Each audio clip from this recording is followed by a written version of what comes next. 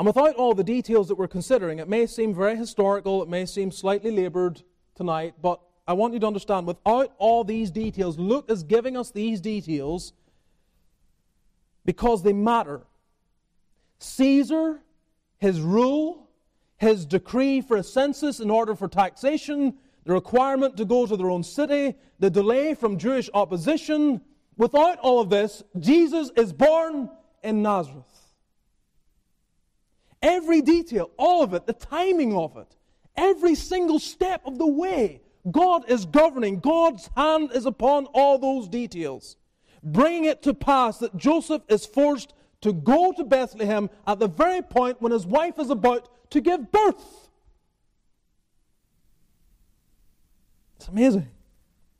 Paul puts it this way in Galatians chapter 4, verses 4 and 5. But when the fullness of the time was come, what a phrase. When the fullness of the time, there's just waiting and waiting, Israel, waiting and waiting and waiting and waiting, and the fullness of a point in time, not haphazardly, not out of the blue, not unexpectedly in terms of the divine plan for everything. No, and when the fullness of the time was come, at the appointed season when God said, no, God sent forth His Son, made of a woman, made under the law, to redeem them that were under the law, that we might receive the adoption of sons.